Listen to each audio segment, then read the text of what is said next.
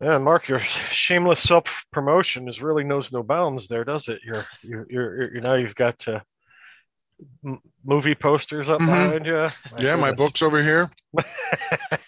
Yeah, I should probably put my books over here, movies, or all kinds of stuff. Yeah, why not? Gotta get that belly out. Slap it. Slap that belly. I'm losing my belly. I wanted to tell you guys. Maybe throw some Oh, you bologna can't at lose. it. You can't lose. Yeah, Your head's still huge, Right. though. Yeah, yeah. yeah. That's never going to change. Yeah, that's never gonna. That's never going to change. Hey, Yeah. Mike, how are you? Oh, There it we is. go. There it it is. is. How you doing, Yeah. Mike? How's it going? What is going on? Can you hear me? Yeah. All right. Good deal. Thank you so much for being on our show, man. It is really nice to meet you. Oh, yeah, thank you. Thanks for having me. It's Yeah, no our problem. pleasure. Nice little rack of axes you got behind you there. Very nice. Oh, yeah. It's years of, I don't know, there's a story behind every single one of them. So Excellent. I think at some point I'm going to do like a YouTube video and explain all of them and how they came to be here in my possession and stuff like that. There's a lot of That'd be stories. great. We might have you answer some of those questions tonight. We might ask about them. Pull All one right. down and tell us a story. Yeah, maybe. just one of them anyway. Yeah, that'd be awesome. Yeah. I have to bring mine. I got a flying V. There's nothing interesting to it. I bought it for $125, but it's got some Britney Spears and Spice Girl stickers on it. So What are you Oh, doing? know. boy.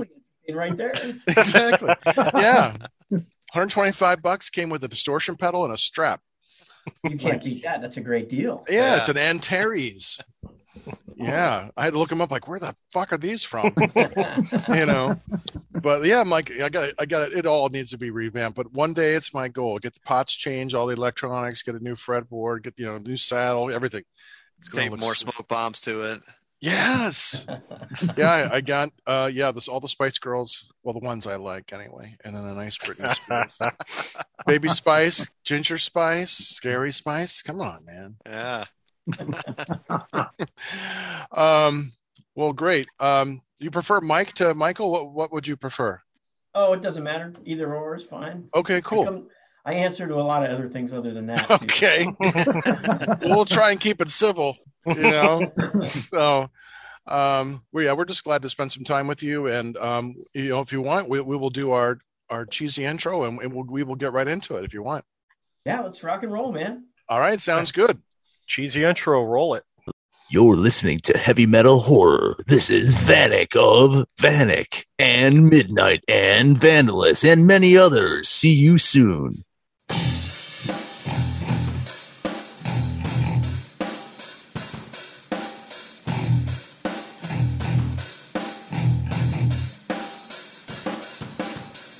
I am Montag, master of illusion. What goes up must come down, but not always. Hey, this is Chop Top, and this is Heavy. And Dreadbull.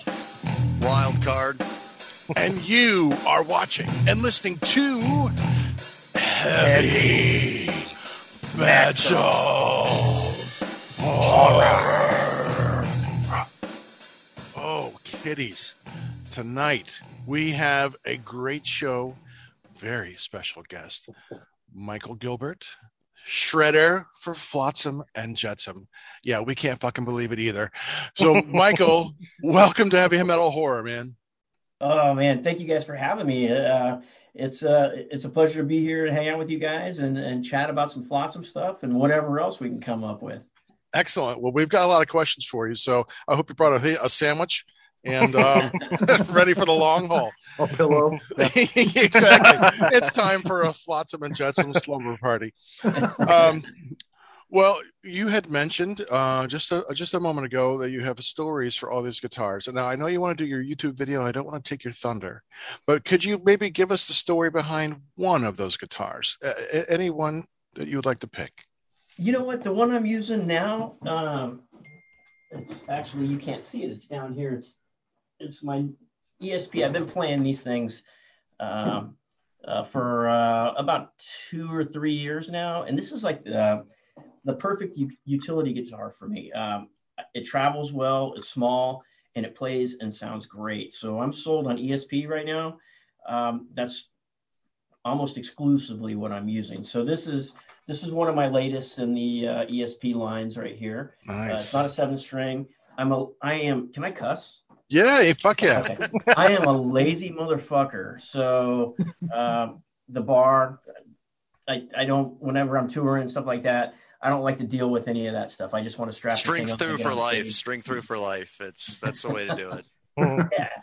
So Nice. yeah, if it's too much maintenance, like when we're touring anyway, it's not what I have all day. So I have all day to Right. really, if I did have a bar, I can adjust it. But those precious 10 minutes, I can drink a beer. Yeah, right. Yeah, Right. priorities. Nice. Excellent. Well, I guess we'll start with some big picture questions, Michael. Like, where did your love of music come from? Oh, that's my family. My mom and dad, when I grew up, they always listened, and I didn't realize what an impact like 60s and 70s music would have on me. But I hated it at the time, but it was almost like being brainwashed in a good way, in a positive way, because, music like that is just not made anymore. And I'm so Right. thankful that my parents, whenever I came home from school, that was always playing on the stereo system.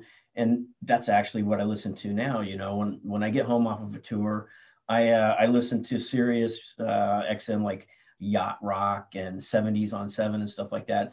And I kind of shy away from the metal stuff because, a lot of that lately sounds the same to me, and it's becoming kind of monotonous in some ways. But music always cycles. And so that'll go away and something new is going to happen here pretty soon. I think it's on the verge of something else new coming out, Mm-hmm. What were some of those bands that you grew up listening to? I mean, all of us, I think most of us grew up in musical households as well. My dad listened to everything from like Johnny Cash to the Ventures to, Creedence. So, I mean, and all those influence, I can't overestimate how important all that music was. So what were some of the music that you remember being in that household that you really didn't like at the time, but now you're like, yeah, that was great music? We used to go on these trips. I lived in California with my parents, Southern California. So we'd always go to San Felipe, Mexico.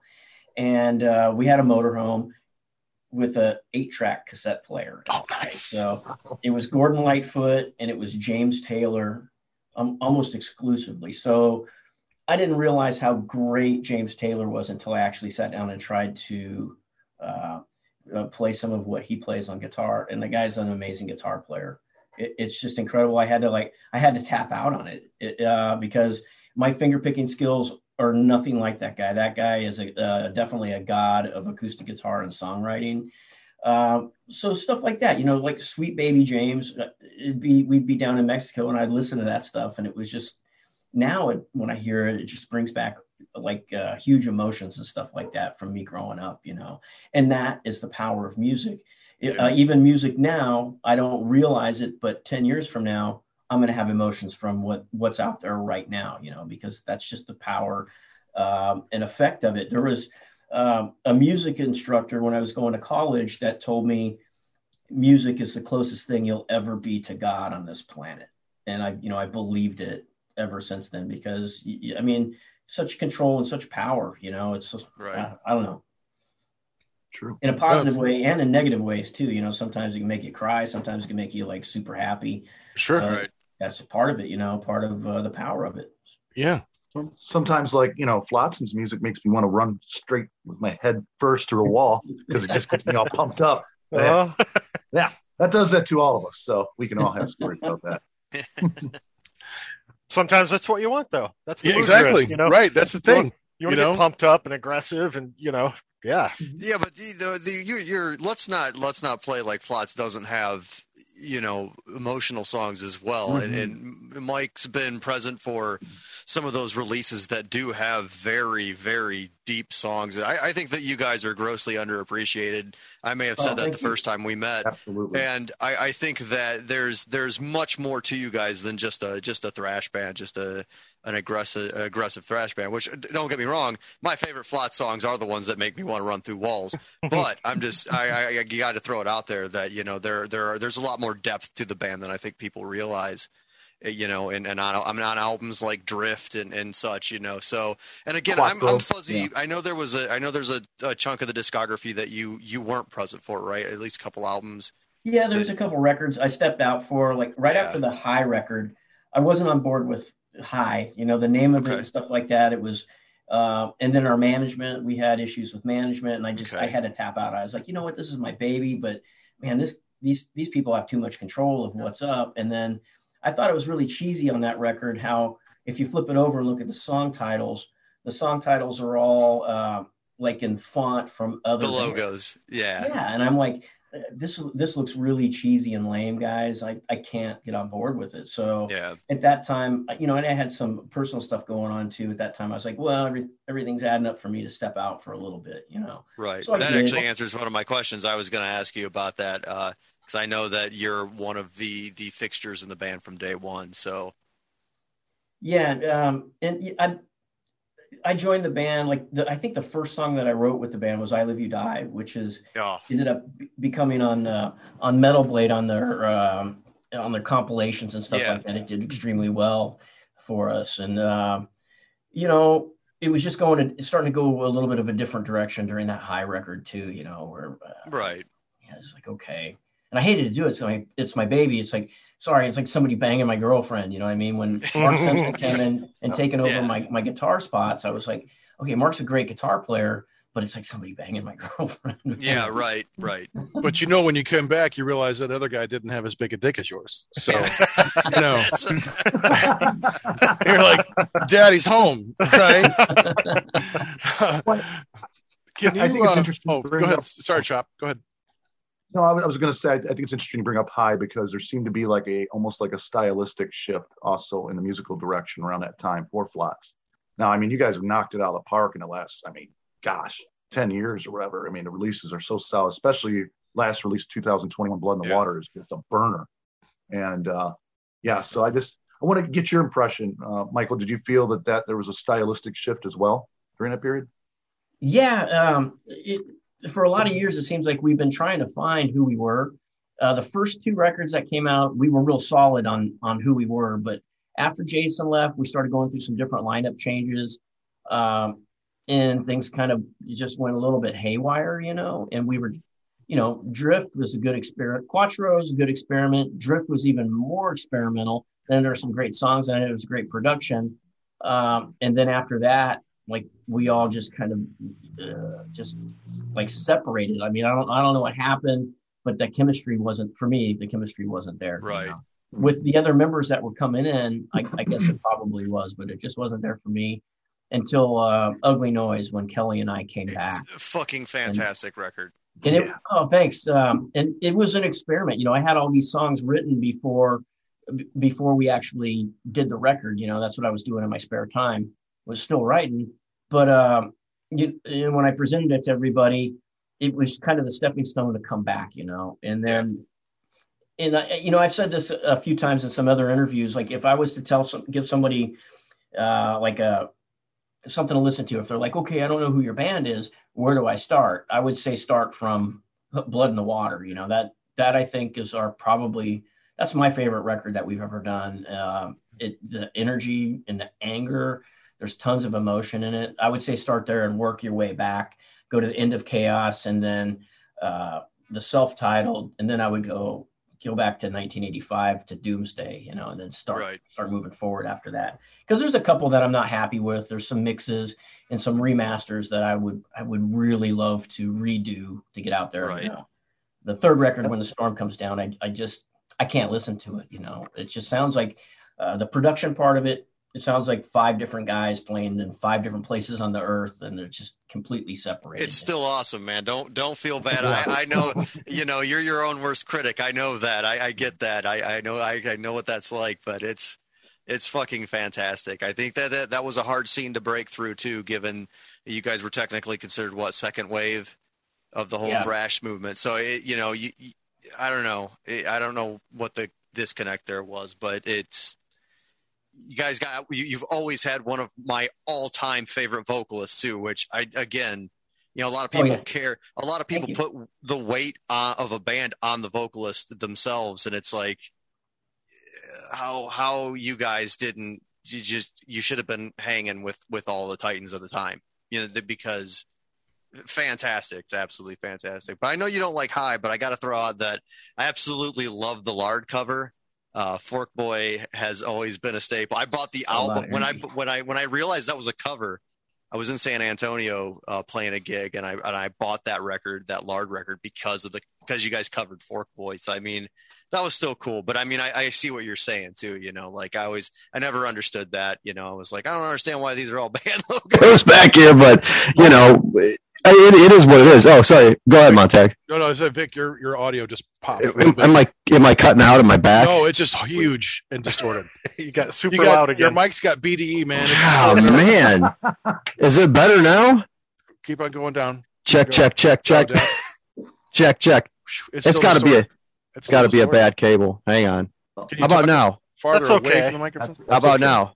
That's pretty That's decent. better. Yeah, it's still. Yeah, sorry. I'm struggling with some bad cable stuff over here, man. They just decided to go out like this week. It stopped working. I got better internet down here, and now I've got a new problem with cables. Well, your mic possessed by demons, so and how? Yeah. There we go. Right. Yeah, right. There you go.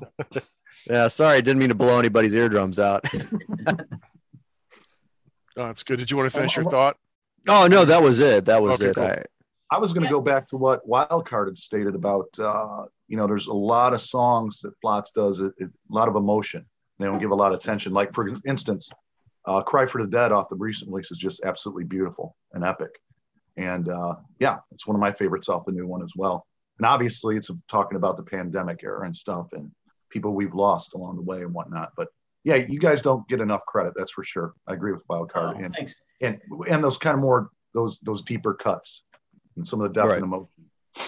Yeah, there was this when we were listening to this record back and we were writing it. Ken calls me up. He's like, "Dude, everything is like 100 miles an hour. The gas pedals to the floor." He's like, "We need something epic. We need something like Doomsday, Doomsday for the Deceiver." That song off the first record, the title track. And so I'm like, "All right." And I haven't written anything like that since 1985. So I started writing something, and Cry for the Dead came out.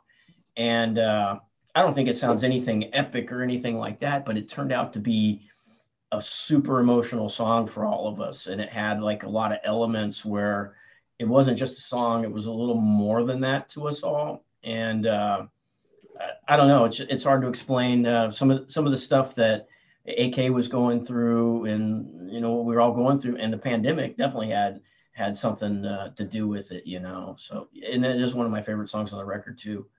Excellent. Nice. Do you remember the very first song you ever played on guitar? Like the first song you ever learned? Bourbon Street. Oh, nice. Hold on a second. This guitar right here. Since we're bringing all this stuff up, on this guitar. Nice. And there's a story behind this one too. This thing was my mom actually knew she knew I was looking to play guitar, and she had worked at Kmart in her younger days. And this was $20. It was less than $20, and she picked it up and brought it home for me. And it's out of key right now. Something like that. It's called Bourbon Street, though. That was the name of the song. Nice. And I would just plug into like my dad's reel-to-reel tape recorder, and that was the amp I was using. Sounded like total dog shit, but it didn't matter. It was loud. It was obnoxious, and that's the only thing I knew. And I know I terrorized my parents with that song, playing it 450 Did you think she regretted that purchase? Yeah, she's like, I got to take that thing back. I'll get you something quiet, like a drum set. Yeah. Nice. Well, you've had a long career. Obviously, you must have met many times some of your musical heroes.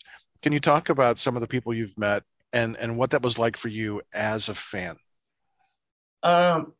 It's okay. So like one of the first like people that I met when we first started touring, was of course Dave Mustaine. That was the first real tour that we ever went on, and meeting that guy, you see pictures of him and stuff like that, you hear interviews and stuff, but when you actually get in a room with him and you talk to him, this dude is larger than life, and he's super intelligent, super smart guy, and he just captivates you. The first time I was in New York City, I met Joey Ramone, and I didn't know what to say. I mean, I was like, and I'm like, what, 5'5", and he's like 25 feet tall. He's very tall. Yeah. And then the other, I got starstruck with Brooks and Dunsinger, Dunn. I met him in Vegas. Same thing. I mean, the guy wrote Neon Moon, Boot Scoot and Boogie. Some extremely popular songs. So it's not just because he's a country star, or it's the respect thing. I got respect for this guy. Like, wow, what he did is quite an accomplishment. Yeah. Oh, he's a super nice guy. I saw him down in Louisville ages ago. They had this thing called 4th Street Live, where they have just pull up a semi bed, like a flat bed, and then they put the stage on top of that, and they perform in the middle of the street, which is amazing. And so every Friday night they had new artists, and so I didn't know he was in there. I'm like, oh, it's Kicks Done. Oh, that's pretty cool. And he was so nice with the audience. He was like talking with people, and you could just tell that he loved being there, and he was really genuine. And that's one thing I was really impressed, because I didn't know a lot of their music. It was an entertaining show, but I was really came away respecting that he loved the fans and he disliked being around them. So that was pretty cool. You know more of his music than you think, because if you listen to the hits, if you bought like a greatest hits, you'd be like, oh, I know. Oh, wow, I know all the words on every song. Okay. Right. Nice. So your time with Dave Mustaine and the other people that you have met as fans, has that influenced how you respond or react to fans who come up to you and want a few minutes of your time? Absolutely. I think Dave Mustaine is really good about this. At least he has been around me. Like, he always took a few minutes for no matter who. It doesn't matter if somebody's interested. You just do it. I don't understand the guys that don't do it. What's going through your head, because these are the people that appreciate what you do and keep you alive. And someone's like genuinely interested in what you're doing. I think that's pretty cool. I always make time if someone wants to talk to me, I'll make time. I'll have a beer with them or whatever. Nice. And you come on podcasts like ours, so we're grateful. So thank you. Absolutely. Yeah. That's funny you mentioned, like, meeting these guys, and then you're just like, you're just awestruck by it. When we got to see Bruce Dickinson when he was doing his solo stuff, we in Cleveland, a small venue, and we went and got something to eat after the show, and when we were coming back, their tour bus was parked out front, and their little crowd there, and they waved us in. They said, hey, if you want to meet the guys, and Adrian Smith was with them at that time, and like, come in and meet them. And I just remember, going up to Bruce, we got to go up and talk to him. He signed some of our shit, and I had something prepared in my brain to say to him, and it just came out it was incoherent. I don't even know what I said. It was. You asked him the prom. I think you asked him the prom. Was that what it was? Yeah. He turned me down gracefully, at least. But, I sat down with Adrian Smith and had a drink with them, and I was just like, for 15 minutes listening to him talk. He goes, "Oh, you want to have a drink, mate? Sit down and have a drink." I'm like, "Oh my god!" Forget about it. Yeah, you just get dumbstruck, and Yeah, for sure. So it's kind of nice to hear those kinds of stories from people, who are in your position, that you're still fans of somebody. We're all fans of somebody. We all get awestruck, and we love that. That's just kind of awesome that you're still a fan, first and foremost. Yeah, if you lose that, then I think I'm gonna lose my edge as a songwriter. I'm always a fan of metal. I don't always listen to it, but like before we write a record, that's what I do. It's almost like an athlete training. Like, he's got to get the game face going on. He's got to get toned up to do what his job is. So that's pretty much like the other guitar player, Steve Conley, and I. We we'll get together and start trading metal. What we're listening to, because we're getting the game face on, and it's time to take care of some business. We got to write some metal riffs, and that's actually what we're doing right now. We've had enough of a hiatus with the COVID stuff, and we, sitting at home, we're ready to go. We released Blood in the Water, and we never even got to tour it, so we still have some work to do on that, and we're still starting to write another record at this point. So along those lines with the touring, I had a question for you, Michael, about after all these years and these releases, how is it?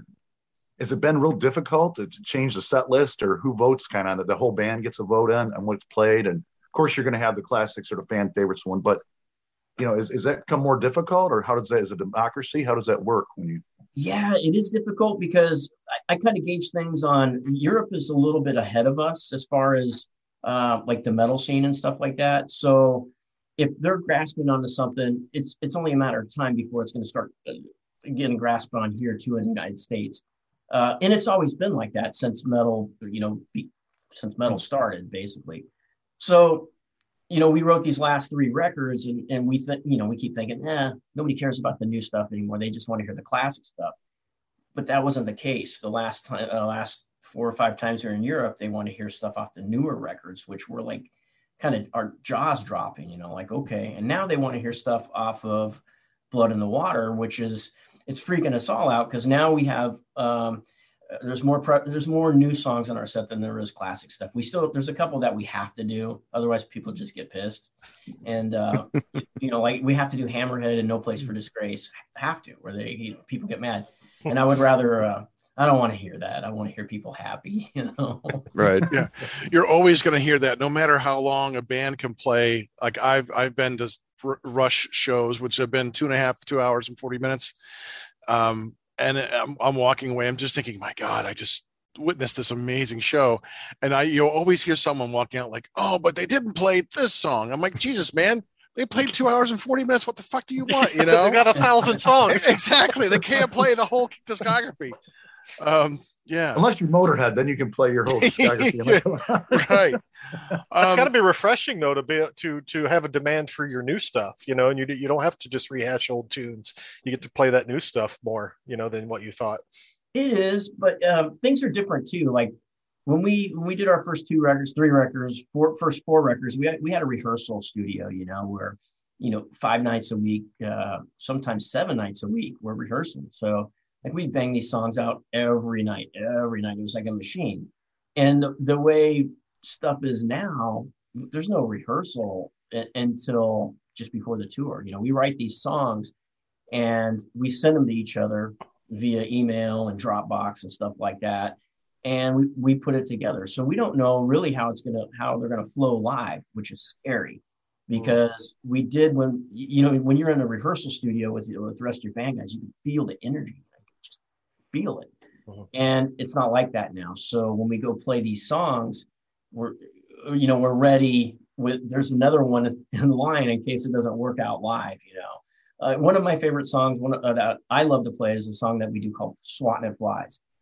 And it's like the same tempo as Enter Sandman, but for whatever reason, nothing happens when we play that song live. So we have to drop it, we're trying to cater to what everybody wants to hear and keep up the energy in the show. Nobody wants to go to a metal show and go, this song, I think I'm going to go get a hot dog now while these guys are playing. Fuck that. You want their attention. You want them engaged. You want them in the pit, and you want to keep them happy. So that's interesting. Yeah. So I'm sorry. So you kind of got to go in cold now and refine your set list over time, just based on how things are going. Yep. Exactly. Yeah, that is a little scary.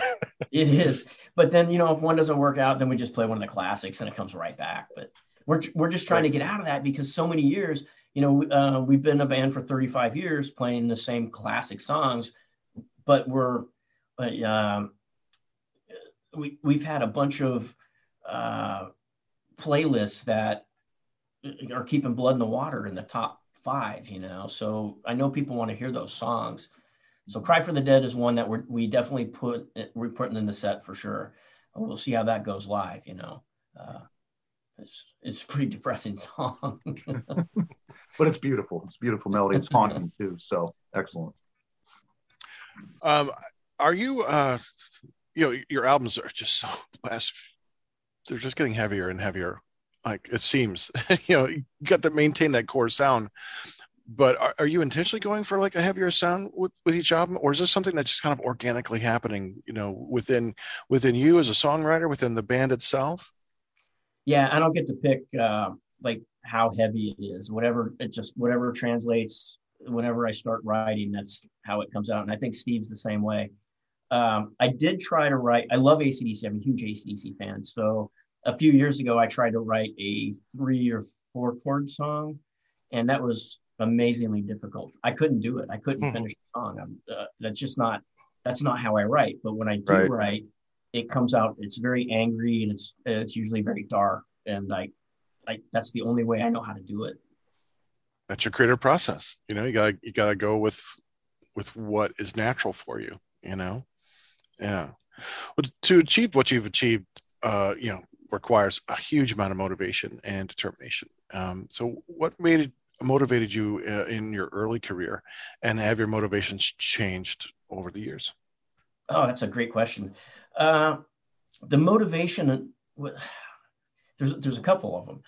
There's girls, there's shows, but all that takes a backseat compared to playing a live show. Like that is, I've never done drugs or anything like that, but I can imagine that is going to be way better than any drug that's out there.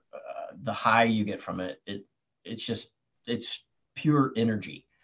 So that's what drives us to do it now. But there's always constraints. There's always monetary constraints, especially these days. It's getting worse. Things have changed. Now they have pay-to-play bands where you have to buy onto a tour. And I know that's been going on for a long time. But when we were coming up, that was unheard of. We would just go out because somebody liked us. Like Dave Mustaine, when we went out on tour, right? They weren't like, "Hey, man, you got to give us $25,000." They were like, "Fuck, you guys are our friends. Let's go have some fun," And then we were on a tour with them. Right. So that kind of stuff has changed. And now, I guess to answer the second part of your question, what's driving me and what are my goals, kind of, I guess. And it's like, I don't know, to just stay relevant, I think, in the business and in what we do, and stay true to what we do. Excellent. So you talk about that energy, that live energy. And are there any particular gigs that you remember that were very memorable, that had, that energy that really stick in your mind? Yeah. Unfortunately, that happened here with our hometown crowd. We were touring with Hammerfall, and we were support for Hammerfall. And just the crowd response for us was pretty amazing. We didn't expect that at all. And oh man, that was one of those shows. And then, when we got off the stage, Hammerfall, the singer, was like, "Oh man, you guys fucking own this place tonight." And it's like, yeah, we did, but we don't want to do that to you guys, but it's our hometown crowd, Yeah. Awesome. Yeah. Have other musicians reached out to you and told you how much your music has meant to them or influenced them? And if so, how has that made you feel? That freaks me out, because I can't even imagine that I influenced somebody, but it's the highest honor you can get, like someone's telling you this stuff. And especially kids these days, I've heard it from a few kids that, "Oh, hey, your solos are a huge influence on me." And some other people in the business, Jim Root said I was one of his influences, because I play all my leads with the toggle switch flipped up, and I use the neck pickup. And he's like, "Yeah, dude, that's why I do it now, from your old sound." And so it is the highest award when someone says, "I've been influenced by your playing." That's great. Do you prefer playing smaller, intimate venues or larger arenas? Like, from a fan's point of view, those being so close to the band is really fantastic, but I can understand the thrill of playing, in front of a stadium crowd. But what's it like from a band's point of view, from your point of view, or maybe you like them both? Both are equal. The big stadium shows or the big venues, you don't get that the energy and the anger, the sweat, and it's just different. And a lot of times there's 50 feet between the stage and the people, and that's a huge disconnect when you can't. Because I like to touch people and fist bump them or whatever, tip them with the front of my guitar, and you can't do that in some of the bigger venues. And the smaller venues, when you do that, they freak out. And that's why we do it, is because they freak out on it, and it's cool. So both. Yeah. That question is both. I like both of them. Sure. Well, yeah, totally. From the fan, having that moment of connection is so important from a fan's point of view. Just that moment, whether it's you yell something at them and they yell back at you, or that touch them, talking to them, waving to them. That's why you come see the band. Like, oh fuck, they noticed me. Like, I'm here for them, and they singled me out. So I totally get how that would make people crazy. Like, yeah, this because it feeds on that energy. Yeah, when you can make eye contact with a guy up there playing guitar or singing or something, and feel that connection, there's nothing like that. It's awesome. Yeah, you see him singing the words along with you, and that's a good connect for sure. Nice. I once made Dave Lombardo look down and shake his head. You slap your belly at him too? No. Grip Inc. was playing down in Cleveland, and we were just between songs. I mean, Dave's one of my favorite drummers, and I just remember yelling, "Dave, I love you. I want to have your baby." And he just kind of like, oh, I'm like, yeah, he noticed me, He shook his head just like my mom does all the time. Exactly. Another person's shaking her head in disgust at me. Yes, thank you, Dave. We're talking about the festival atmosphere. Which festivals do you like to playing at most, and do you get to enjoy those as a fan as well, or is it all like we gotta show up, we play the gig and we leave, or can you like hang out and like enjoy these other bands? I try to do that as much as I can. Like we do these shows over in Europe, these big festivals, and there's everybody's playing, so I try to watch as much of it as I can while we're there. But for me to hang out in the crowd, they see this is like they recognize this right away, And so I always end up hanging out with people and start drinking beer. Next thing you know, I'm not paying attention to the bands. We're doing other stuff. And yeah, so I try to watch the bands as much as I can, for sure. That's cool. Do you have a favorite food to eat on the road? I have a favorite beer. Okay, let's hear about that. La Trappe. I love La Trappe beer. It's brewed by the monks in Belgium.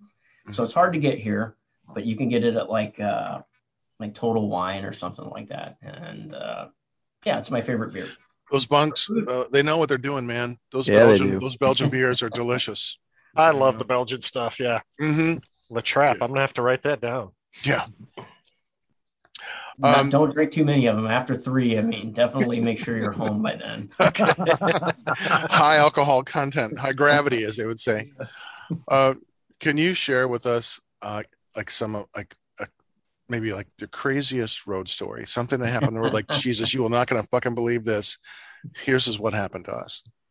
You don't have to throw anyone under the bus or get anyone in trouble. We're not trying to do that. We just like hearing these stories, because one thing we love about this show, Michael, is like we're doing things that we never expected to do. I mean, if we had a backstage pass to see you, we would have been gone and out a long time ago. We would have gotten our picture and said hi, got an autograph, and then we'd be gone. So we get to spend time, with these with artists like yourself, and we're just like, we just want to know it all. So, but if there's something you don't want to answer, that's okay too, man. We respect you, and we don't want to cause any problems or friction. Give it the dragnet treatment. I'm all about the problems and friction. I'm kind of the dick of the band. I know a little bit about Photoshop. I've always got a camera with me. And so everybody's a victim around me. And so they try to stay away. But I'm always the guy that's I'm trying to throw my friends under the bus always. Always. Excellent. Well, then we expect, let's hear it. Okay. Do it now. This is good. When we're in, it's me and Steve and our ex-bass player, Michael Spencer, we're in Spain, right? And we have a day off. So we end up finding a place that's it's a massage place, right? And no, I know, don't go there. It's not one of those types of places. This is a legit place. So we go and, we're in separate rooms or whatever. And this girl comes in, gives me a massage. Well, before that, she gives me this. It looked like just a paper bag, and there was holes cut out for your legs. I mean, it was barely covering anything that I had, but I'm like, okay. And it's made out of paper sack, like I shouldn't have said sack, but whatever. Anyway, so, Sack on sack. So I'm done with my massage, right? And she's like, okay, go ahead and, get dressed again. And so I've got this thing, the banana hammock thing, right? There's no garbage can. So I put it into my jacket pocket. And a couple of days later, we were leaving. We're heading through the airport. So I tied that banana hammock thing to the back of Steve's backpack while he's walking through the airport. And we get on the airplane and he goes to put his luggage over, over everybody. And he, how there's that stressful factor, right? We've all done it. You stress out a little bit because everybody's watching you. He's kind of stressed and he puts it up in there. And the only thing that falls down is that banana hammock thing.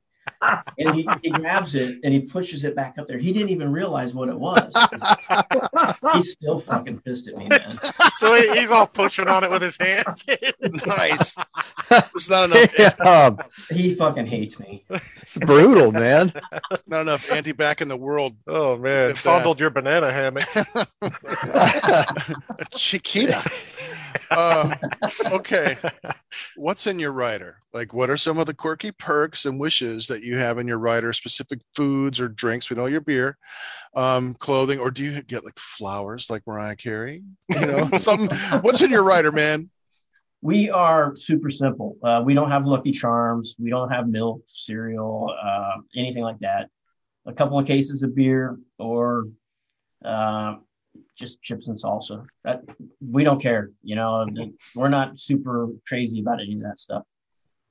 All right. Okay. I'm going to ask you a theoretical question here. What I would like you to do is create a supergroup, not including anyone you've ever performed with. Which 3 or 4 musicians, past or present, alive or dead, would you want to play with? Oh my God. The drummer right off the bat is going to be Ken Mary.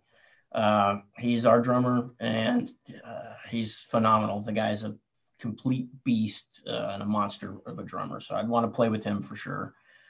Guitar players, I'm going to go with Randy Rhoads on that one. I mean, are we a 3-piece or 4-piece? 3, you pick it. Yeah, anyone past or present, alive or dead. You pick the supergroup, man. Yeah, okay. So it would be Randy Rhoads, Bon Scott, and on bass, I don't know. I'd probably have to go with a Cliff Williams on that. All right, excellent. Who am I missing? Saxophone? Yeah, if you want. You want Kenny G or that oily guy, the muscular oiled down guy from the Lost Boys. He might. Oh yeah, you can bring him in. Sax man. Yeah, Dr. Sax. Oh, we're back on the sax. Uh-oh. Yeah. Yes. This is the Murray sausage episode all over again. Yep, bring me our There's sausages. a theme starting to develop here. Yes. Yep. Nice, So nice. many sausage themes. Are you? There's a lot of bologna in the last one. Yes, Bologna theme. So much meat. It's just It's a lot of meat. meat and Yeah. We have byproducts. derailed. Excuse us, Michael. Correct. Yeah. Yeah. We won't regale you with all those stories, Michael. We won't bore you. Are you since we are heavy metal horror, are you a horror fan at all? Not really, not as much as a lot of these guys are. I kind of stopped in the 80s, I guess it would be, because I'm not getting scared or there's some great horror movies. Friday the 13th, I thought the first one was always great. Stuff like that I'm good with, but like the newer stuff, what's the one with the Ring, I think is what it's called. That didn't do anything. Yeah. So Yeah, well, the original Japanese version is better than the Nice. American remakes. Ringu, if you can get that. Okay, cool. What's your favorite Halloween candy? When you were a kid trick-or-treating, what was your favorite? Reese's. Nice. Mhm. All right. Yeah. That's the correct answer. pieces or cups. Pieces or cups. Cups, man. Oh, No, come man, on. pieces. The peanut Well, butter. in pieces Reese's are good. Pieces are good. I Don't thought get that me went wrong. without saying cups. I mean, No, that's man. not even a debate. You're No, wrong. it is a debate. Reese's Pieces are better than cups because the peanut Oh. butter in pieces is different from what's in cups, which makes no fucking sense, but it's true. It's true. and it's not as good. Yeah. It's way better. So Oh my goodness. yeah. That's right. Can We're we gonna have a silent? throwdown. Can you mute him? Yeah. Can we mute Wildcard? Don't worry, my mic will do that in 5 minutes. Just off its Mike's own gonna volition. melt down. All that shitty cable. That's what you get for paying for $2 cables. Yep. Okay. All right, Michael. What would you tell your childhood self about being a professional musician? Ooh, I would have said slow down your practicing and work on your technique and your picking hand. I mean, I'm still 30 years plus, 35, almost 40 years playing. I'm still learning, and it just seems like every 6 months I get a setback because I figure out a better way to do it. But you got to practice that. It's like starting over again. Right. So Cool. I'd say just take it slow and, practice to a metronome. That would be it. Practice to a metronome. Excellent. I have a genuine question, and before I forget this, I want to throw this out there. And you don't have to. I'm sure you may have talked about this in previous interviews, and you don't have to answer it, or if you want it edited out, Montag can do this because I don't know how touchy feely this particular subject is. But I've always been curious about the re-recording of No Place for Disgrace. Now I own it, of course, because I'm a fan. I wanted to obviously support you guys and help you through this. And I know that, originally you guys had brought up, re-recording for production reasons, et cetera, et cetera. Is there more to it than that? Is this a label thing? Because I'm speaking from experience myself. I have an album I can't access. And from what I gather, re-recording is one of those means that within the last several years was made legal by the U.S. government or something along those lines. I'm just curious if that played any role in your decision to retrack the album. Yeah, the production on the first one, there was it was kind of like almost an 80s production in my opinion, and I wanted something a little more in your face, not, okay. And so that was the main reason to do it, but also because it's really hard, to access. We wanted to do right. Some of our past catalog has been difficult for people to get a hold of. Right. So, okay, yeah, that's the main reasons. Okay, yeah, I was always curious of that. It's like I said, I figured it was something along the lines of, getting the stuff back out there again or getting some semblance of rights kind of thing. So I think it turned out great. Not too many bands can pull that off. It always seems like, I think, because Exodus did it with Let There Be Blood. I always question that, but this is different because everything's still intact on this record. It's just got better production. Yeah, AK still sounds fucking great. It's not with Let There Be Blood. Like, I'm sorry, man, you're getting rid of Bailoff's vocals. That's not cool. This nothing's been replaced here besides really production. Maybe there's subtle differences in certain things. I don't know, but I can certainly get behind it. I've always been curious about that though, as a fan. Yep, that's pretty much it. And the only thing that could have been better, it's maybe a little faster in some areas, but we were trying to get the chunking and stuff going on. Yeah. And that wasn't on the first go around. So sure. Sorry, Montag, you can have the show back now. No, I'm cool, man. I like this. I got my questions, but you guys always chime in, Michael, I'm going to name a band. I'm going to go through some bands, and I want you to tell me your favorite album by that band.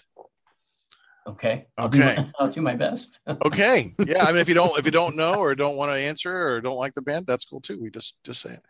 We'll start with Black Sabbath. I like Heaven and Hell. I'm a Dio fan. Yeah. I know people will go, no, dude, you're wrong. But I like Black Sabbath when Dio was in there. Oh, yeah. Great sound. Judas Priest. Dreaming for Vengeance. Halloween.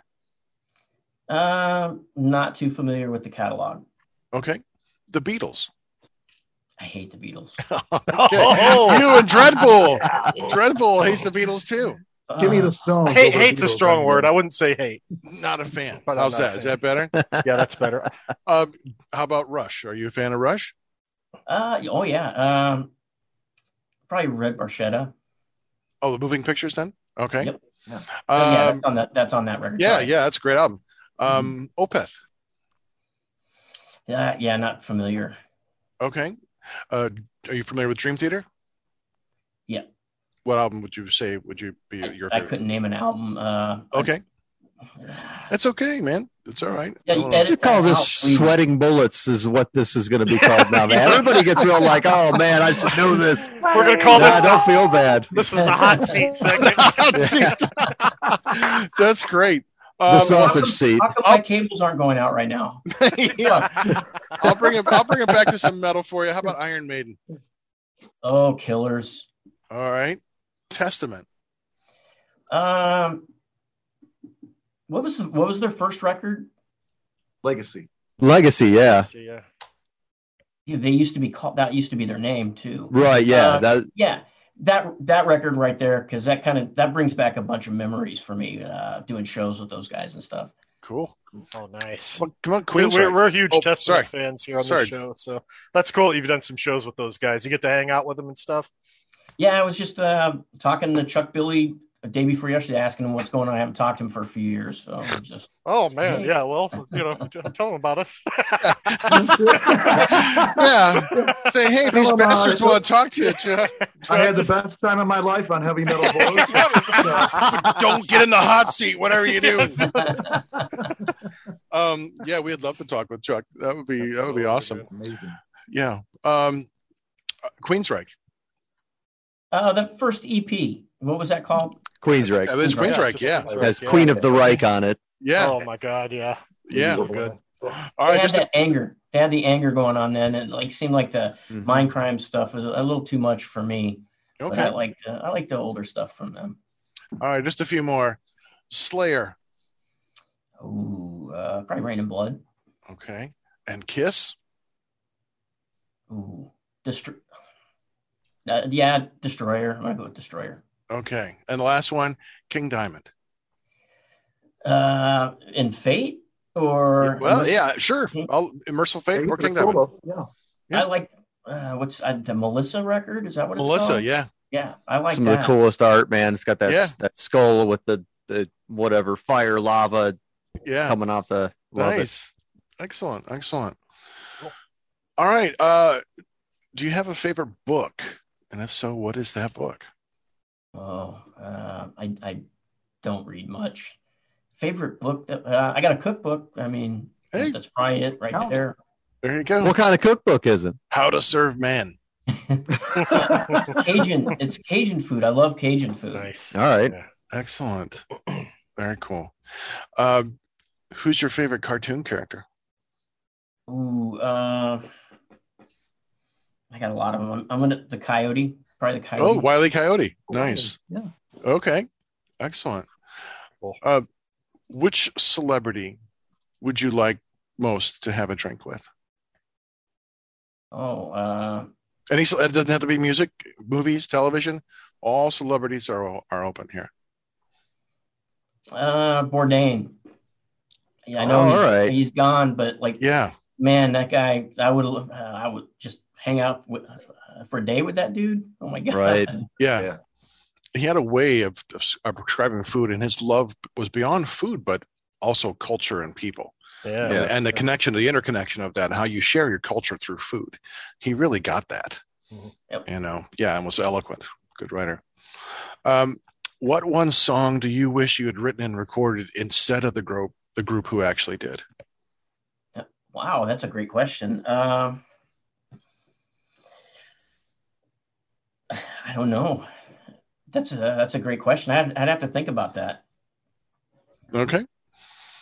That's a new one he busted out. I know. I'm trying to. That's a brand new one. I know. I'm trying to bring out new questions all the time, man. Our guests I wish you guys monotonous questions from Montag. So I wish you three of you would also start sending me new questions. I just ask them on the show. See, that's how I operate. Yeah. Come on, you cunts. Come on, help. All right, let's talk about your gear, Michael, because I know one of the things I know from following you and such is you do share an affinity for gear clearly by the wall of axes behind you, and I know you're a massive fan of your Kemper.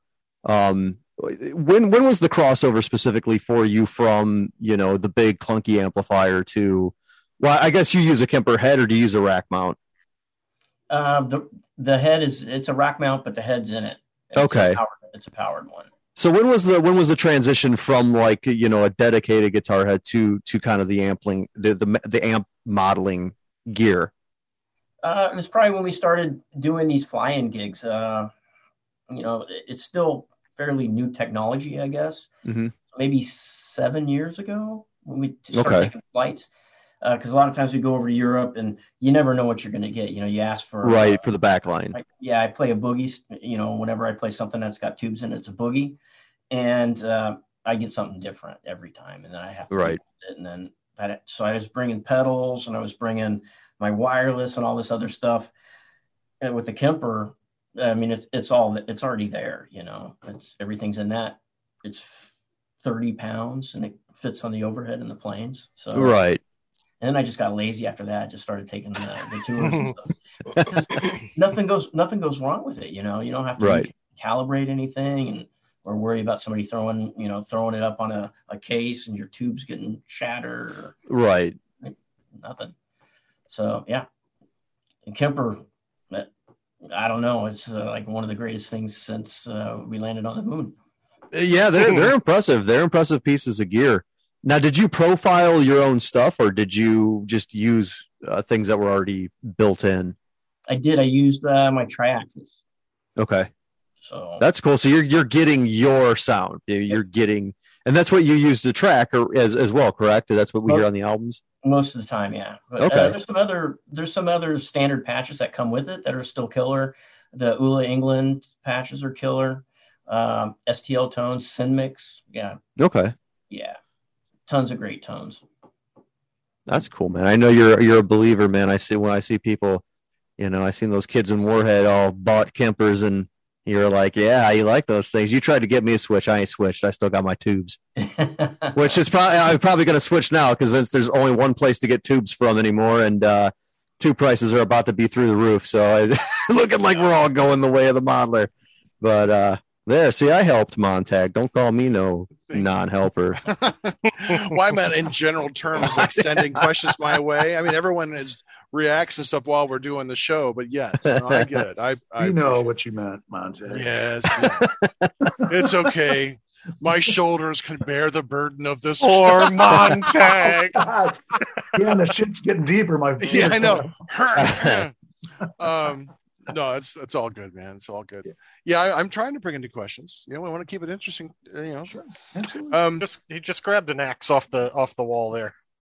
That's I was turning the lights on. I know I'm disappearing in the dark here. I got to go to my Alexa to do this right now. See, technology. Your Kemper should be able to do that for you. That's true. There we go. There we go. Oh, wow. Yeah. Welcome to the show, Michael. Yeah. Nice. Excellent. What kind of things are you watching on streaming services? Netflix, Hulu, Disney? Is there anything fun that you're watching? Anything you want to suggest?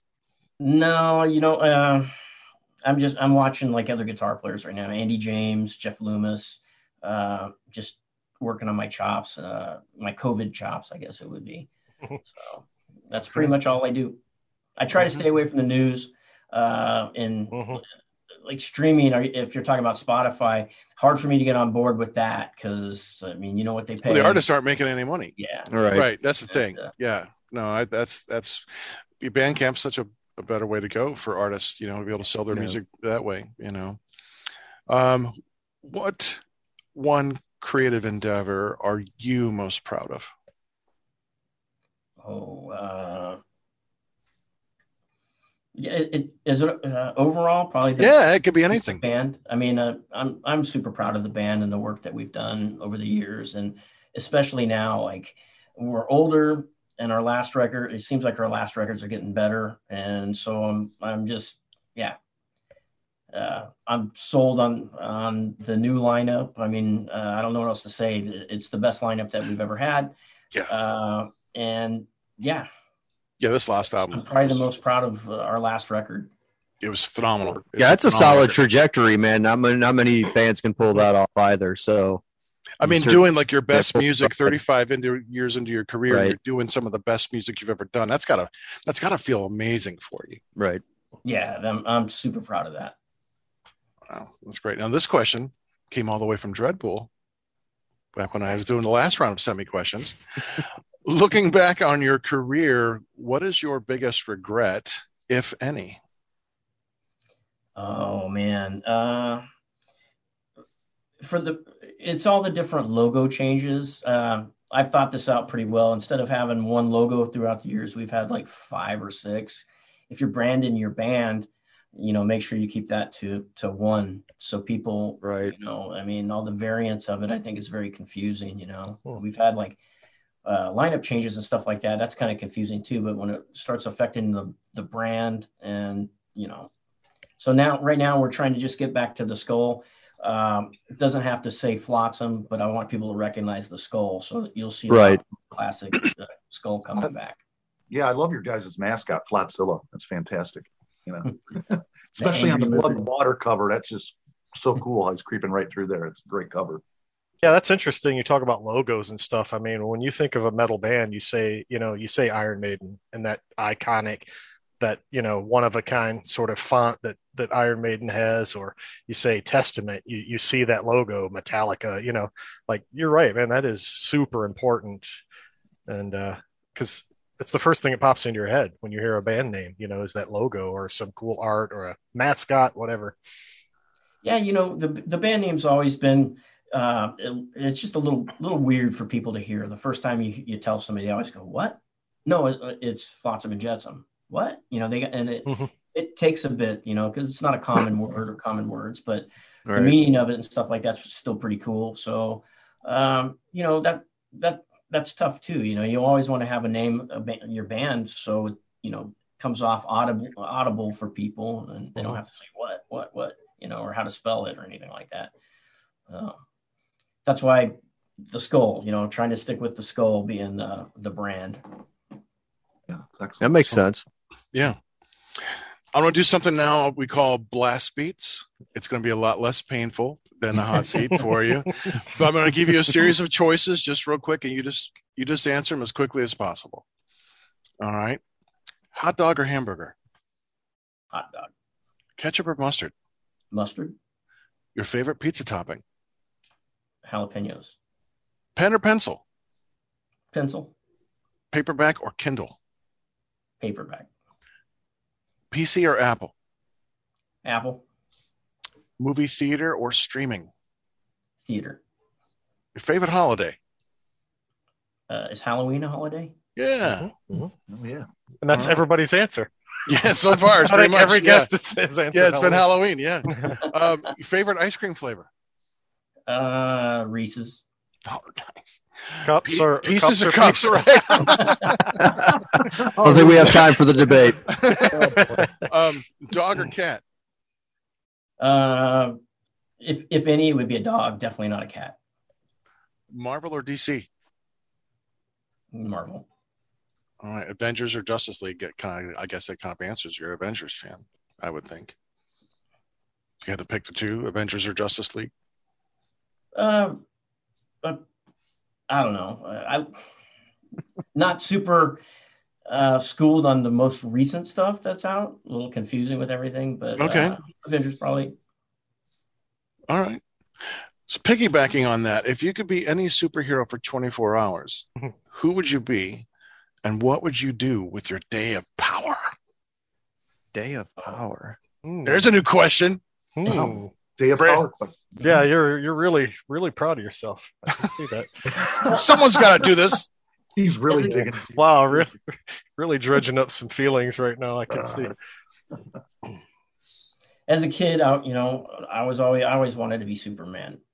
I know that's off, but Superman. And now if I had those powers of Superman, I would go back and learn my chops on this thing the way I should have 30 years ago. Instead of reinventing my style. You'd be really Not a lightning very fast. meaty answer, but what's that? Oh, hey, You'd be really lightning fast as Superman then, that's Michael. right. Not if there's those are kryptonite frets. You ain't gonna be Yeah. fast. Yeah, good one.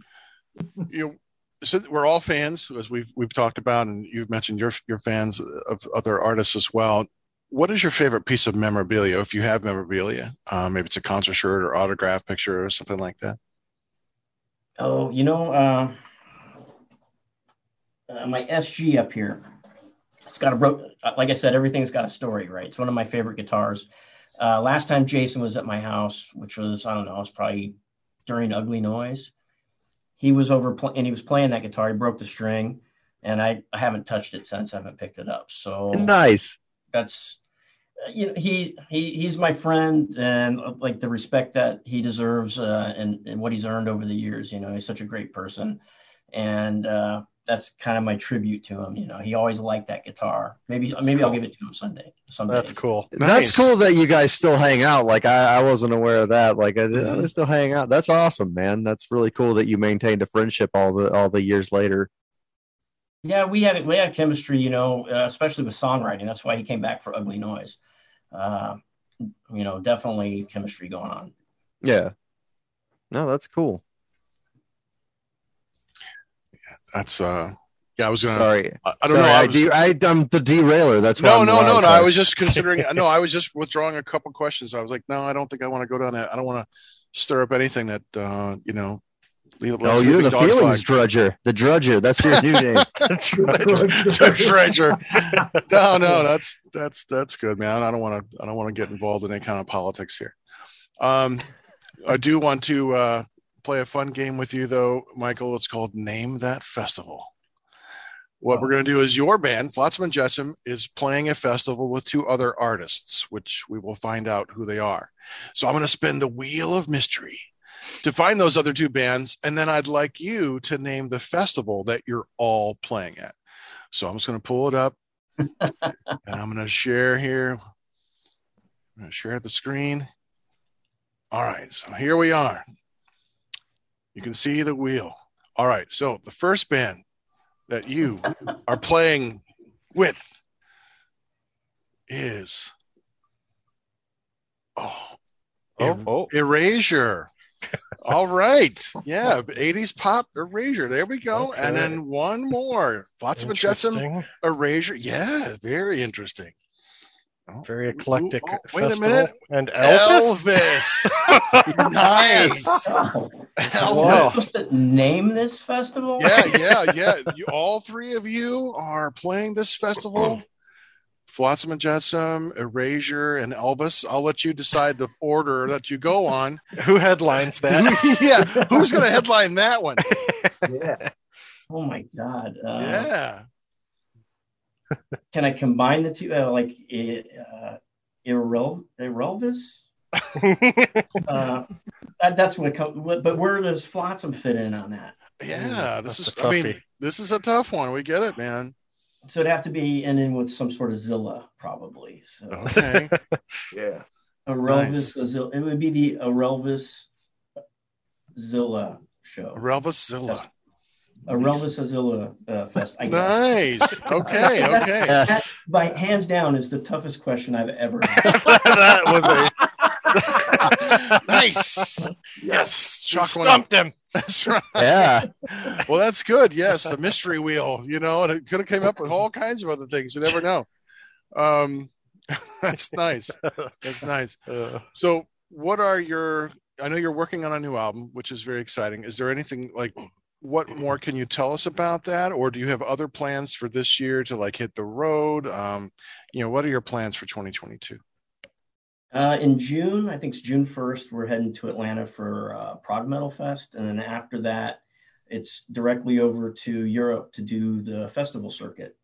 So this will be the first time that we've played Hellfest in France. Oh, nice. That's the Super Bowl pretty much. Mm-hmm. So really looking forward to that. And I think we are playing with Sacred Reich that night too. So, awesome. Wow. It should be a lot of fun. Looking forward. Yeah. Oh man, I've been a Sacred Reich fan since I first heard Chemical Euphoria. That was just like, oh yeah, these guys at this rip set.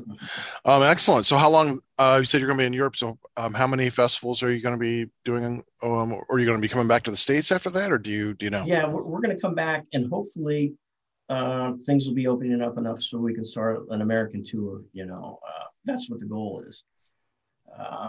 Don't know who with yet. We're still working on it, and it's shoddy with the venues, with vaccinations and cards and all kinds of stuff. So, but it's starting to look. Yeah, it's starting to look like maybe finally COVID is starting. Hopefully, a little hope in the air. Yeah, maybe we're getting this behind us at long last. Yeah, maybe. Mentioning your album, like, how do you choose an album's track order? We had talked about set lists and stuff, but when you're creating an album, like, what's the process that you go through to choose a new album's set list or a track order? Well, right off the bat, the first 3 songs have to be like the most in your face ones. Because people don't have not attention span, I shouldn't say that, time to listen to a whole record like this, sit down and listen to it and just, vibe on it or whatever. Most people just don't have the time. So you put your best songs first, and hopefully that gets the attention. And then, hopefully you have something in the middle of the record that kind of brings people down for a little bit of a breath, and then end it with them wanting more. And that's like the formula for it. So that's how we try to arrange everything on whenever we're doing the arrangements on song order. Okay. Do you have a celebrity bucket list? Like, I mean, you've met so many people, but is there like someone, it doesn't have to be in music, it could be TV, movies, anything. Is there someone like, yeah, this is like one person I'd really like to see someday? I don't know. Like, I guess there's a lot of people I want to hang out with or to meet, but just to have one, like, dead or alive? Yeah, anybody. Bon Scott. That would have to be Bon Scott. All right. Nice. All right. Gentlemen, do you have another question for Mr. Gilbert? No, you took all my questions, so there you go. Yeah, you drugged up everything, you fucker. Well, sorry. I guess I'll shut up the next time. Michael, do you have any questions for us? No, just thanks for having me, man. Oh, yeah, no, thanks for coming. Thanks for coming. We've had a good time. We want to be respectful of your time and not keep you for hours and hours, but we really do appreciate having you on and hope that that you've had a good time with us. Oh, absolutely. Excellent. Super fun interview, man. Super fun. Oh, good. Would it be too much to ask you to do a bumper for us? This is Michael Gilbert of Flotsam and Jetsam, and you're watching and listening to Heavy Metal Horror or something like that. Yeah, I can do that. Excellent. Thank you. You ready now? Yeah, we are ready. Hey, this is Michael Gilbert from Flotsam and Jetsam, and you're watching Heavy Metal Horror. Perfect. Excellent. Thank you. All right, we're going to do our commercial, and we're going to get out of here, and then we're going to invite you to join us with the horns as we say Heavy Metal Horror. All right, you can find Heavy Metal Horror on unsaneradio.com, listen to full episodes, or download to your device. You can find us on Facebook, Heavy Metal Horror Podcast. On Instagram, look for Montag Lewis, one word. Our YouTube page, which is, if you're watching, you're right there, Heavy Metal Horror Podcast. Don't forget to hit the subscribe button. And if you know someone about who'd like our show, tell them about us. This has been Montag, Master of Illusion. Chop top. Dreadbull. Wildcard. And you've been watching and listening to Time for the Horns, Michael. Heavy Metal Horror. This is Doug Helvering, and you have been listening to Heavy Metal Horror, the best podcast that you've never heard before.